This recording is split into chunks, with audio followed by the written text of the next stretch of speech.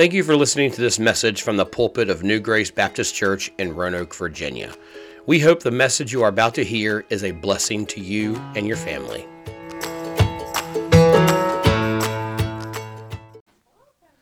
All right, get your Bibles over to Daniel chapter 7. Daniel chapter 7, as we continue studying the end times, we're going to finish looking at the book of Daniel this morning. Now, last week we looked at Daniel chapter 2, and we looked at the statue that Nebuchadnezzar had a dream about and God's interpretation of it. And of course, we saw, just to review, we saw that it had the head was gold, and this, of course, represented Babylon. The chest of silver represented Persia. The thighs of brass represented Greece. And then the legs and the feet of iron and clay represented the Roman Empire. And then, of course, summary of chapter 2, we said that the statue is a Gentile world empires, and as they become stronger, they also become less majestic. And the age of the Gentiles is going to last until Christ returns and ends the age of the Gentiles. And the end of the age of the Gentiles will end the Gentiles' rule over the Jews. And we said that God's kingdom cannot arrive until the age of the Gentiles is over. So this morning, we're going to look at Daniel chapter 7 and Daniel's dream. We're also going to be looking at Daniel chapter 9, looking at Daniel's prayer. Now, Daniel chapter 7 and Daniel chapter 2 are the same thing. God is explaining the exact same thing to two different people in two different ways. But instead of with Nebuchadnezzar, God gave him a dream that represented a timeline. He gives Daniel a dream that involves nature. So let's look at 1 Daniel chapter 7. Look at verse number 3.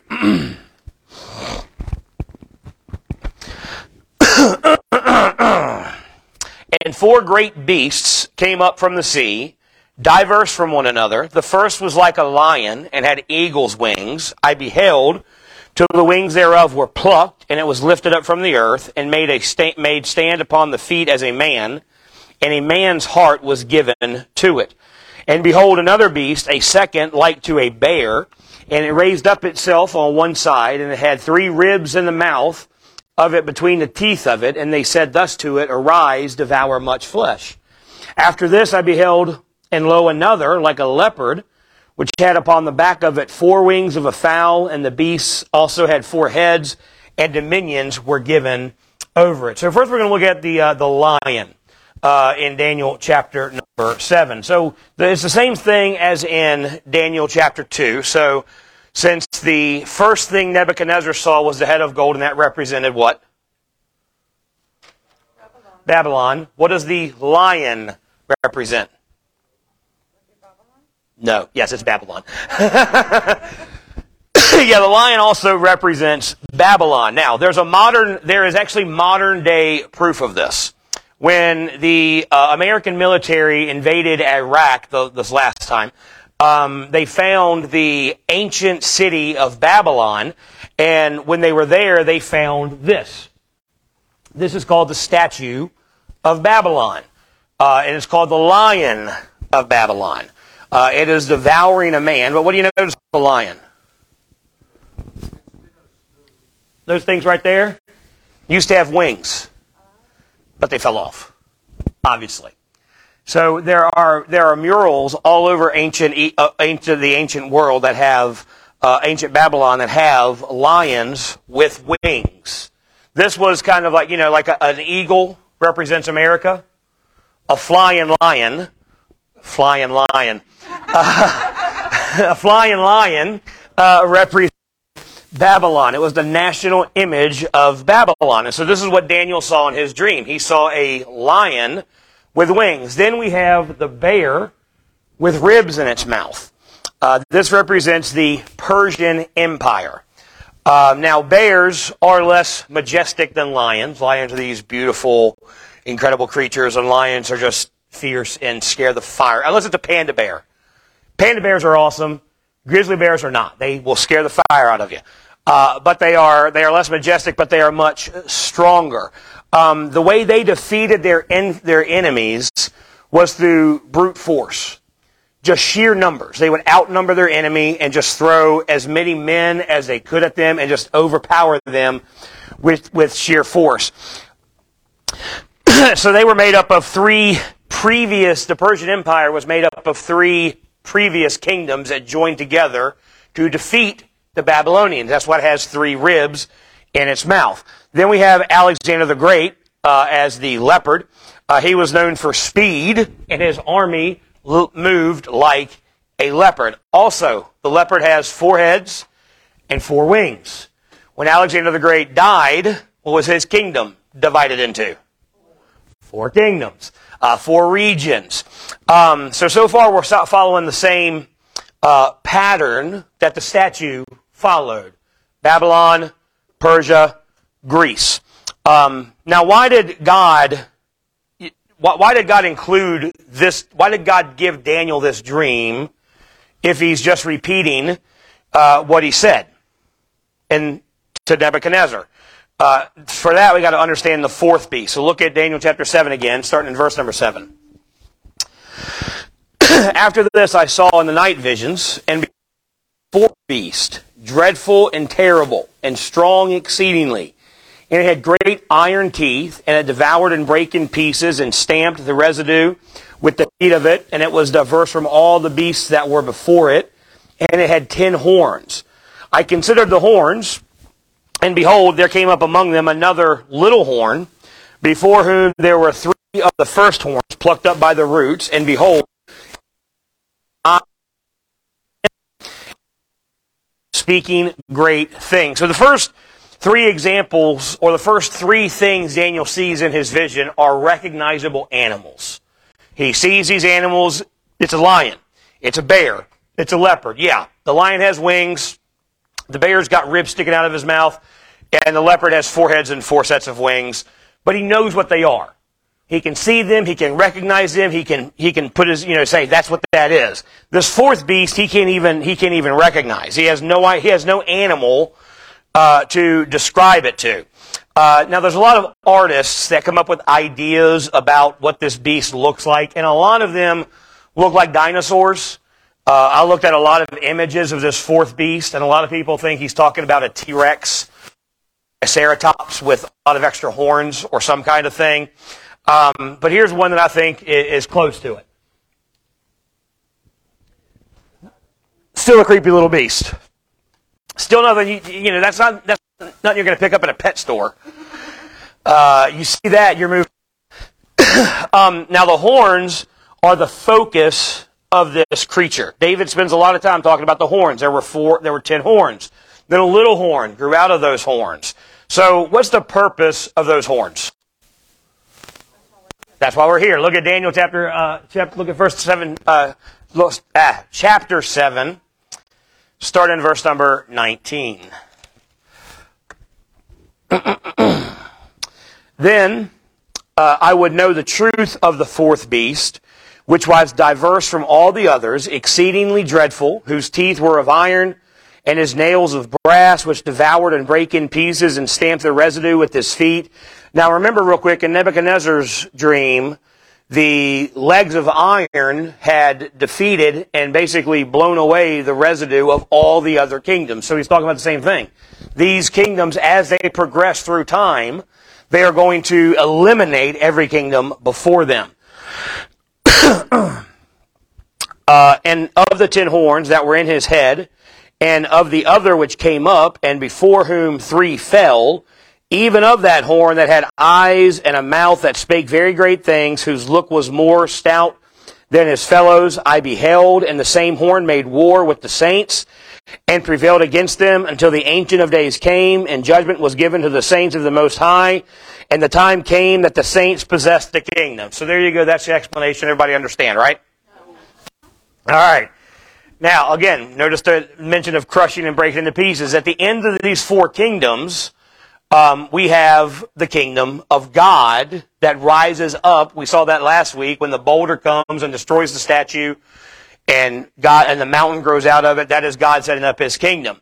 And then we get this interpretation that Daniel got from the angel of God. So an angel comes to Daniel in chapter 7 and really explains to him what he's seen in this dream. So look at verse 23. Thus he said, the fourth beast shall be the fourth kingdom upon the earth, which shall be diverse from all kingdoms, and shall devour the whole earth, and shall tread it down and break it in pieces. And the 10 horns out of this kingdom are 10 kings that shall arise, and another shall arise after them, and he shall be diverse from them, and he shall be diverse from the first, and he shall subdue 3 kings. And he shall speak great words against the Most High, and shall wear out the saints of the Most High, and to change times and laws, and they shall be given into his hand until a time and times and the dividing of time. I know this is getting confusing. But the judgment shall sit, and they shall take away his dominion, to consume and to destroy it unto the end. And the kingdom and dominion and the greatness of the kingdom under the whole heaven shall be given to the people of the saints of the Most High, whose kingdom is an everlasting kingdom, and all dominions shall serve and obey him. So we're talking about the fourth kingdom, and that is, of course, the kingdom we are currently living in. But we're getting a little more information than we got from Daniel chapter 2. Because Daniel chapter 7 tells us that towards the end of the age, or towards the end of that fourth kingdom, some specific things are going to happen. He's going to say there are going to be 10 kings that rule the whole world. Now, again, Daniel's time, that kings was what they thought of. In our time, we're talking presidents or prime ministers or whatever. But there's going to be a conglomerate, an organization of 10 that rule everything. Then an 11th will show up to start ruling with them. And this 11th king or president or whatever is going to be different from all the rest. So Daniel 7 confirms what we saw in Daniel chapter 2. It confirms the kingdoms and the order that they will appear on the earth. There are going to be 4 Gentile kingdoms, but the fourth kingdom is going to be unique and different from all the rest. And so Daniel chapter 7, it really focuses on the fourth kingdom over the others, because the others were really, they're kind of no big deal. They're standard. Everybody knows what they're going to be like. But this fourth kingdom is going to be vastly different. And he gives us a detailed description about what's going to happen on the earth during this fourth kingdom. And so we can know what to happen. And we just learned that during the fourth kingdom, we will eventually arrive at a time where the world will be led by only 10 rulers. Have we gotten there yet? Are there 10 kingdoms ruling this earth? No. There's one, capitalism. No.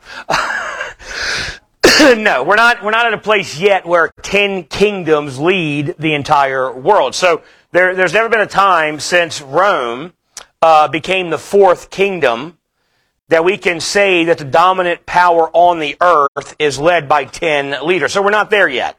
We saw this in Daniel chapter 2 as well. The statue ends with feet of clay and iron. How many toes do feet have? 10. Unless you had a lawnmower accident, you've got 10 toes. So even Daniel chapter 2 gives us the 10 rulers of this kingdom. So we know that at the end of the age, that is what's going to happen on the earth, that the world will be led by 10 kingdoms. So right before Jesus returns to set up his earthly kingdom, the world's going to be ruled by 10 kings. So here's another way to look at it. Now, this is the statue, but it's on its side. All right? That's how we're going to view this. So we've reached the fourth kingdom.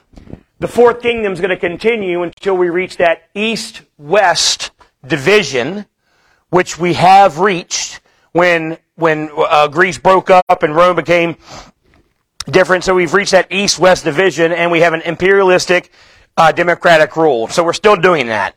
At some time, we're going to reach a time where only 10 kings rule the world essentially. But at some point, those 10 kings, they have power. At some point during that, an 11th king is going to show up. He's going to be different than everybody else. He's going to assume power over all the rest. He seems to come out of nowhere. You and your son. Oh. You and your son just ruining everything. All right. Yes. Well, that means you were explaining it so well. Yes. I got it. This 11th king, who is also the Antichrist, spoiler alert, is going to show up, and at first he's going to start working with these 10 kings, but eventually these 10 kings are going to get tired of him. They're going to want to overthrow him. 3 of them are going to start a rebellion to overthrow him, but he's going to be victorious, and he's going to have 3 kings removed. Now, we are going to learn how this happens in Revelation chapter 13.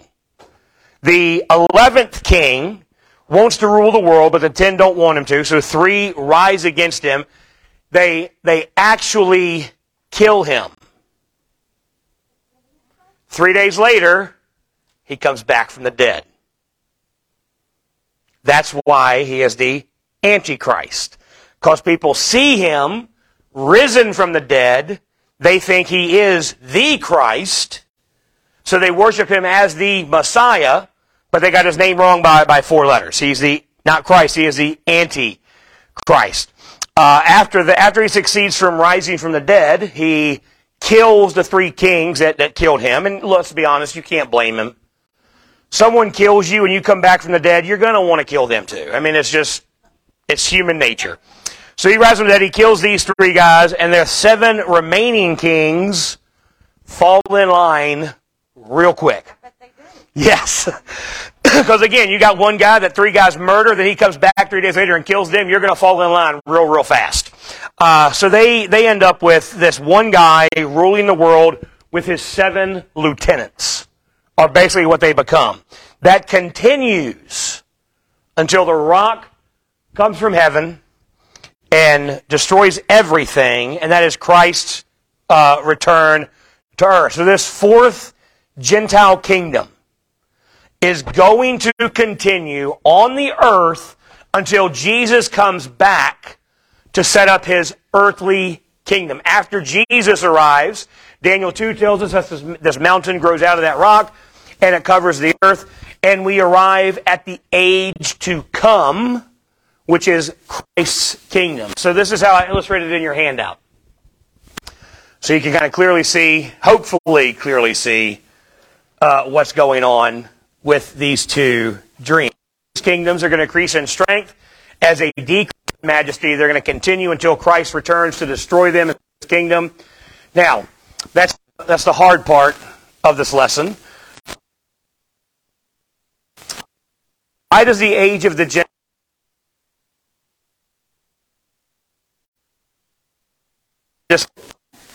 the gutters are full? Sorry. You know squirrel. It happens. All right. Why did God... I know, I did it. I'm sorry. Why did God institute the age of the Gentiles? That's the fundamental question of Daniel. Deuteronomy tells us that. So turn in the Bibles to Deuteronomy chapter 29. We're going to be doing a lot of flipping between Deuteronomy, Leviticus, and Daniel. So Deuteronomy chapter number 29. Genesis, Exodus, Leviticus, Numbers, Deuteronomy. Deuteronomy is where Moses is reading the law to Israel as they are kind of entering a new generation. They have been wandering in the wilderness for 40 years. Moses is about to die. Joshua is about to take over. The older generation that rebelled against God has died off. So Moses is kind of one last time reminding this new, younger generation about what God has for them. So look at Deuteronomy chapter 29, starting in verse number 10. And I'm in 28. right, Deuteronomy chapter 29. Still in verse 28. Starting in verse number 10, it says, Ye stand this day, all of you, before the Lord your God, your captains of your tribes, your elders, and your officers, with all the men of Israel, your little ones, your wives, and thy stranger that is in thy camp, from the hewer of thy wood unto the drawer of thy water, that thou shouldest enter into a covenant with the Lord thy God, and into his oath which the Lord thy God maketh with thee this day, that he may establish thee today for a people unto himself, and that he may be unto thee a God, as he has said unto thee, and as he has sworn unto thy fathers, to Abraham, to Isaac, and to Jacob. Neither with you only do I make this covenant and this oath, but with him that standeth here with us this day before the Lord our God, and also with him that is not here with us this day. So this is Moses using God. Moses is standing before the Israel, and he's telling them God wants to enter into a covenant with you. He wants to enter into a contract with you where he's going to bless you. He's going to take care of you. He's going to set up his kingdom through you on this earth. And all you have to do is obey his law. But here's the thing. This covenant that God makes with Israel is not just with the Jews present that day. It's for every Jewish person, every member of the nation of Israel, from that day all the way to the end of time. So God is making a commitment not with just one group of people. He's making a covenant with a nation. It's not an individual covenant, but it's a covenant that all of Israel is bound to for all time. Think about it this way. There are 6 billion gallons of water in Smith Mountain Lake. If you went there and you isolated and you named in one day every molecule of water in that lake, and you came back 1 year later, do you still have the same water molecules? No, all those individual molecules have run down the river. Do you still have Smith Mountain Lake? Yeah, it's still there. Different water molecules, different individual molecules, but still just water. And so God is like, yeah, I'm making a covenant with these Jews here, but this covenant is for every Jewish person throughout history. So it's not just those there. It's every Jew throughout history. So this covenant was made with the Israelites, not just at that time, but for all of time. Now, that is where that there is an Israel today, there is an Israel 1,000 years ago, and there will be an Israel tomorrow. It will be made up of a different group of Jewish people, but they're still Israel. They're still the nation of Israel. So the covenant is with the group, not the individuals of the group. So if you are a part of Israel, how many of you here are Jewish 100%? Yeah, none of us. But if you were, even if you weren't there when Moses made this agreement, you didn't sign this contract, but you're under it. So this covenant was made with the nation of Israel for all of history. Now look at Leviticus chapter 26, verse number 2.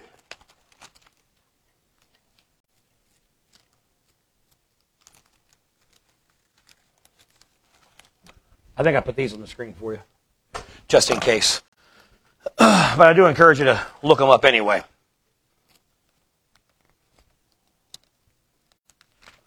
And I didn't mark them, so I'm giving you plenty of time to turn there. All right, Leviticus chapter 26, starting verse number 2. Ye shall keep my Sabbaths and reverence my sanctuary. I am the Lord. If you walk in my statutes and keep my commandments and do them, then I will give you rain in due season. The land shall yield her increase, and the trees of the field shall yield their fruit. So God tells Israel that this is the covenant that Moses is reminding them of in Deuteronomy, but he's making it here in Leviticus. That God will bless Israel incredibly, and he will bless them wonderfully if they keep the law of God perfectly. If they never break one of God's laws, God's going to bless them. Now, is this just for that group of Jews? It's for every Jew who ever lived. So God is telling Israel, if every Jew who ever lives keeps my law perfectly all the time, I'm going to bless you. This is a bad deal, but Israel signed it. Now, there's a purpose to God making this covenant with them. Now, the next 13 verses, God goes on to tell them how He's going to bless them. Skip down to verse 14. But if you will not hearken unto me, and you will not do all these commandments, and if ye shall despise my statutes, or if your soul abhor my judgments, so that ye will not do all my commandments, but ye break my covenant, I also will do this unto you. I will even appoint over you terror, consumption, the burning ague, and that consumes the eyes, and cause sorrow of heart. And ye shall sow your seed in vain, for your enemies shall eat it. So God warns them what's going to happen if they break His covenant. And there's 13 verses explaining God saying, I'm going to bless you if you keep my covenant. There's 26 God saying, this is what's going to happen if you don't.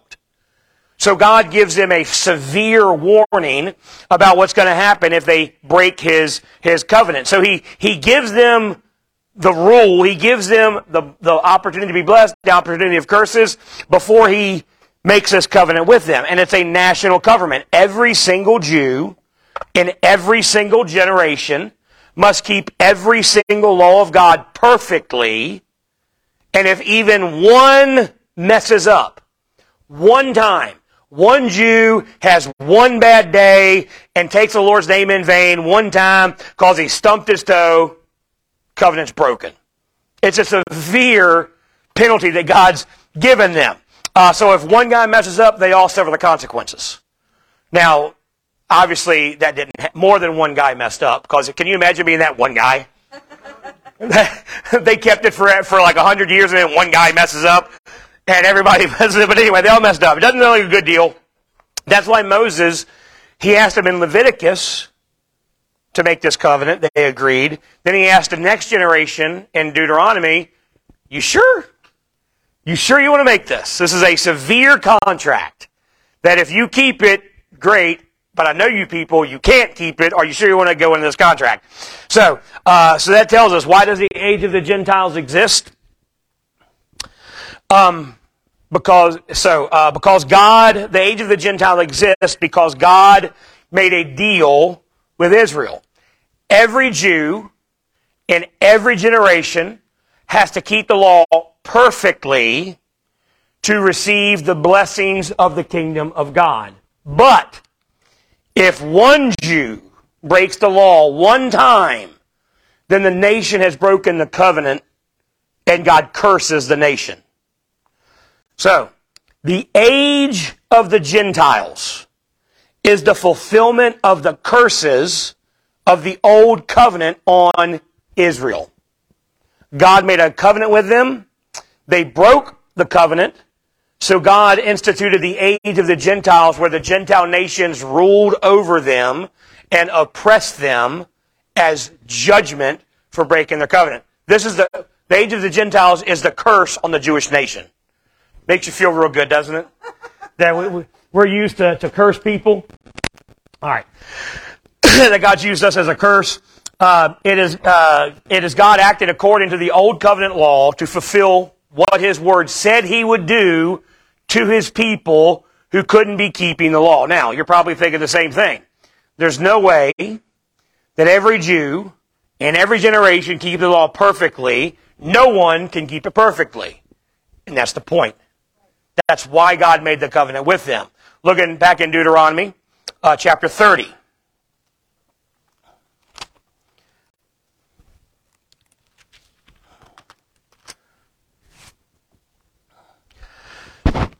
Starting in verse number 6. And the Lord thy God will circumcise thy heart and the heart of thy seed to love the Lord thy God with all thine heart and with all thy soul, and that thou mayest live. And the Lord thy God will put all these curses upon thine enemies and on them that hate thee, which persecuted thee.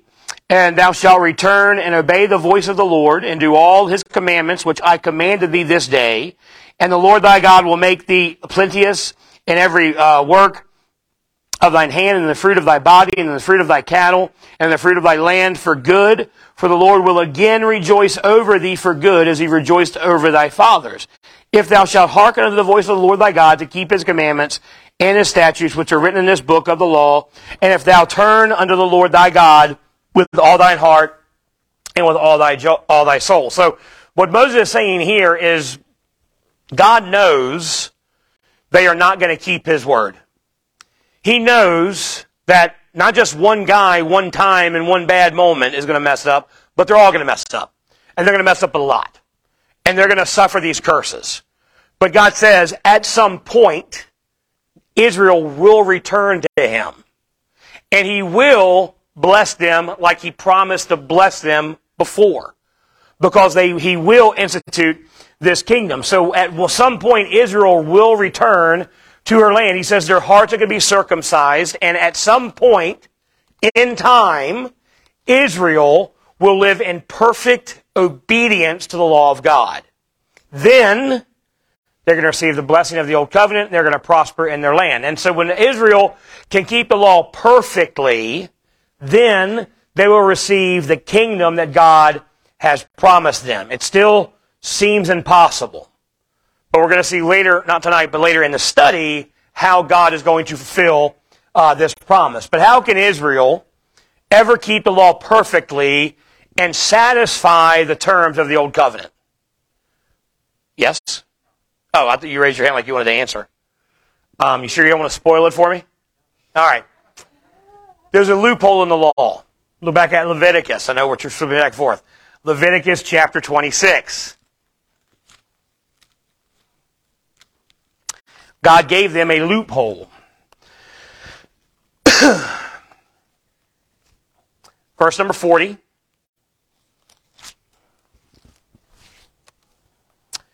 If they shall confess their iniquity and the iniquity of their fathers with their trespass, which they trespass against me, and that also they have walked contrary unto me, then skip down to verse 42. Then I will remember my covenant with Jacob, and also my covenant with Isaac, and also my covenant with Abraham will I remember, and I will remember the land. So God, he says, look, you can receive the blessing by obeying all the law, all the time, never messing up, or there's a second way. All of Israel has to confess not just their sins, but the sins of their fathers. At some point in time, Israel is going to recognize Jesus as the Messiah, and they're going to confess their sin of crucifying him on the cross in the first place. Now, I'm glad they did it. If they didn't do it, we'd be in trouble. They had to do it. That's the whole point of the whole story. But at some point, they're going to confess he's the Messiah. We sinned against him when he came the first time. We rejected him. We cursed him. We spit upon him. We killed him. We confess that he is God. And as they do that, it is a national confession of faith, and the entire nation will receive the blessings that God has promised them. Now, God will set aside the old covenant on the basis of the Abrahamic covenant. If each individual Jew, here's what I mean by that. If an individual Jew comes to faith today, if a Jewish person recognizes Jesus as Messiah and confesses him as their Savior, they come out from the law just like we do. They're not subject to it, just like we're not. Israel's still under the law right now, but they, of course, are violating it all the time. That's the point of it. We are not under the law, and if a Jew gets saved, they are not under the law, just like anybody else. They are saved by faith, but the nation continues under the curse. So before we get to chapter 9, we want to summarize this. The old covenant requires perfect obedience to the law by every Jew in every generation throughout history. Failure to keep the law perfectly brings on the curses of the law. The age of the Gentiles is the fulfillment of those curses. And that's the age we're currently living in. We are living under the fulfillment of the age of the Gentiles as judgment on the nation of Israel. One day, Israel will confess Christ as the Savior, and as a result, the rock will return and will set up his kingdom, and the age of the Gentile ends. When is that going to happen? Yeah. So, the nation of Israel doing that, coming to Christ, basically, is when that happens, that's after the rapture, during the tribulation, and that's going to, like, bring in the entrance of Christ coming and ruling. Yes. So I got that right. Yes.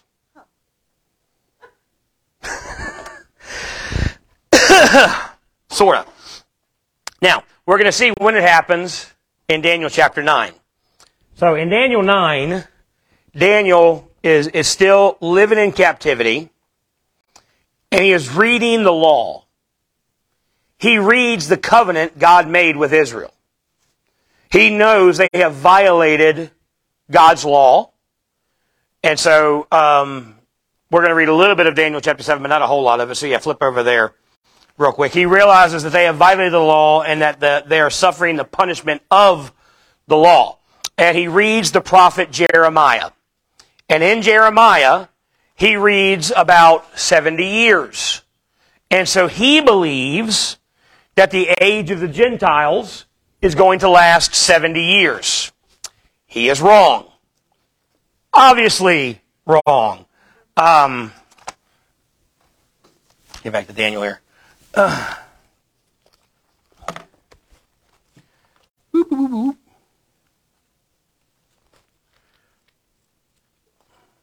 right, so he reads that and he's wrong. So what does he do? In Daniel chapter 9, verses 4 through 19, he prays.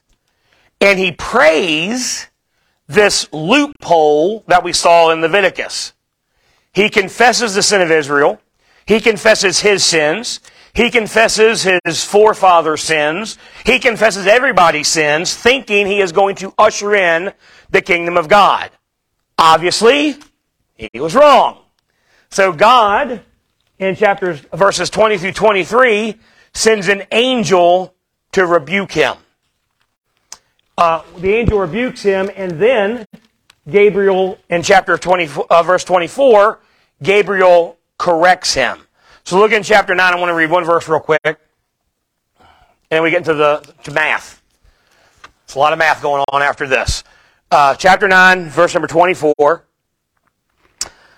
70 weeks are determined upon thy people and upon thy holy city to finish the transgression and to make an end of sins and to make reconciliation for iniquity and to bring in everlasting righteousness and to seal up the vision and the prophecy and to anoint the most holy. So Daniel tells him it's not 70 years, it's 70 weeks. Now, 70 weeks has been decreed for the age of Gentiles, not 70 years. Now, obviously, it's been more than 70 years. It's also been a lot longer than 70 weeks, right? Now, weeks in Hebrew just means 7. Like if I said I'm going to get a dozen eggs, how many eggs am I getting? 12. I'm going to get a dozen donuts. 12. We use dozen to say 12. They used weeks to describe 7. But is it 7 days? Is it 7 weeks? Is it 7 months? Is it 7 years? Is it 7 millennia? They're saying 77. 70 times 7. Now, it can't be weeks. It can't be 70 weeks. No. It can't be 70 years, 70 months, because we've already passed those. So it has to be either days and years. So Daniel thought 70 years, and Gabriel said it's 70 times 7, and he's speaking of years. So 70 times 7 years is 490 years for the age of the Gentiles. And he gives him a reason for this. And I know what some of you are thinking. It's been more than 490 years. We're going to get to it. Don't jump ahead on me. Don't spoil anything. And God gives a reason for this. He is giving us 490 years of the age of Gentiles so that Israel can gain the benefit of finishing their sin under the old covenant and making an atonement for it. The age of Gentiles is judgment on Israel, but it is for their benefit in the long run. The 70 times 7 years in Daniel 9 is the age of Gentiles. It's going to last 490 years. Now, again, if you know your history, it's been a lot more than 490 years since Nebuchadnezzar. So where do we find ourselves in this age of Gentiles age? Look at verse number 25. Know therefore, and understand, that from the going forth of the commandment to restore and to build Jerusalem unto the Messiah, the prince shall be 7 weeks, and 62 weeks. The street shall be built again, and the wall, even in troublous times. So Gabriel gives us a historical marker we can look to say this is when the time starts. He says that the decree will be issued to restore and rebuild Jerusalem. That's already happened in this time. Because remember, Daniel is happening the same time around with Haggai and with Nehemiah. I'm sorry, Ezra and Nehemiah and all the same time. So the decree's already been given for them to go back and do that. So that gives us the first 7 weeks. That the first 7 weeks are going to be when the decree is issued. So I gave you this, but I left it blank so you can fill it in. And I'm going to put up more of it on there. So that's when the decree is issued. But then he gives us another markers. He said the street shall be built again and the wall. So he goes, the first 7 weeks are when the decree is finished, is started, and the wall is finished. So our first 7 years are the time when Israel returns to Jerusalem from captivity in Persia at that time to restore the wall. Then he says, then the Messiah will come. Look at verse number 26 for the next marker. After 62 weeks shall the Messiah be cut off, but not for himself, and the people of the prince shall come, shall destroy the city and the sanctuary, and the end thereof shall be within a flood, and unto the end of the war desolations are determined. So then he says, after 62 more sevens, so 62 more 7 years, 62 more generations basically, then the, where was I? All right. Okay, so after 62 more sevens, then the Messiah will be cut off. So when you add these up, you've got the decree issued, the wall's finished, the Messiah cut off. How many sevens do you have? 69 of the 70. We got 1 week left. That's 483 of the 490 years. Now, the Messiah being cut off is a reference to Jesus dying on the cross, but that doesn't stop the clock. Real quick, did Jesus die less than 7 years ago?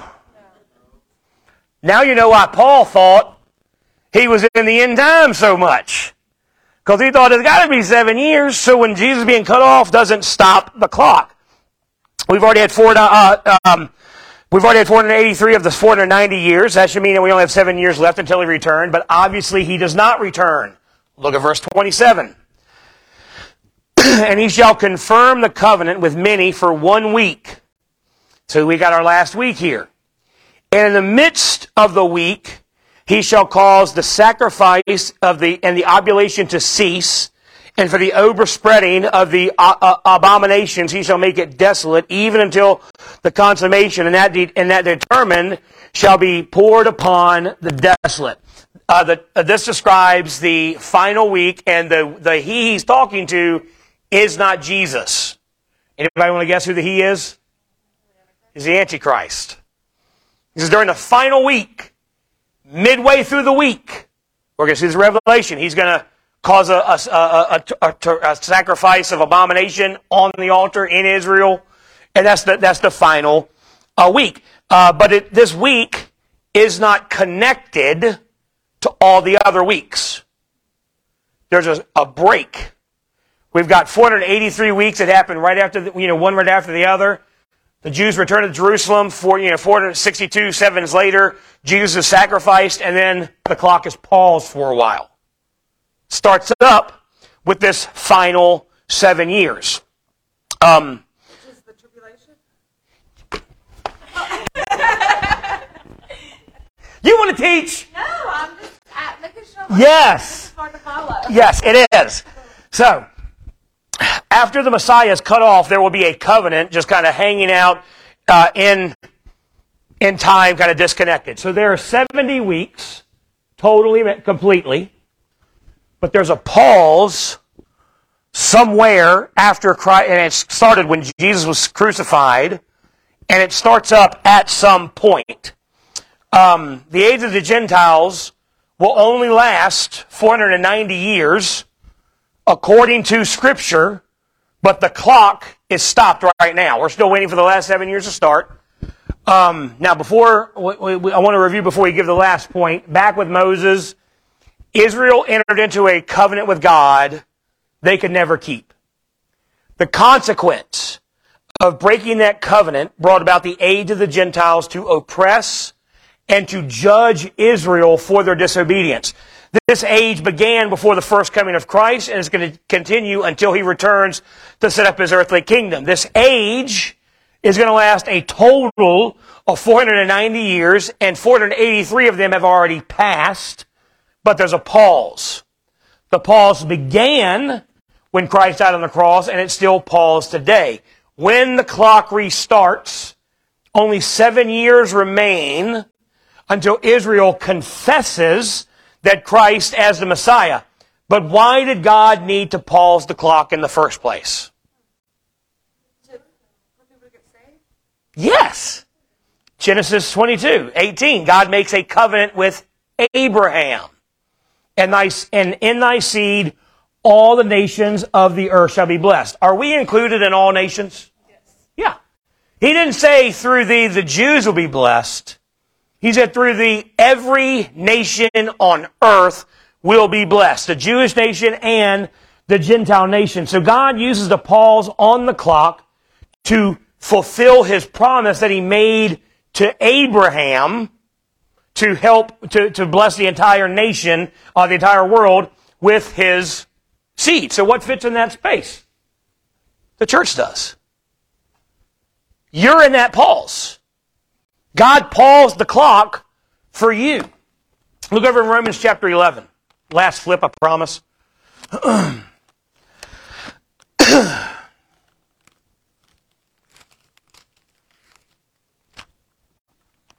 Romans chapter 11, verse number 25.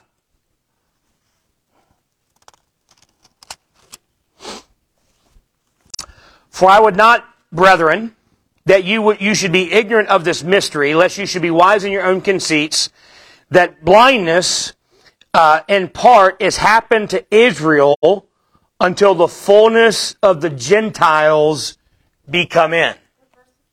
Romans 11, verse 25.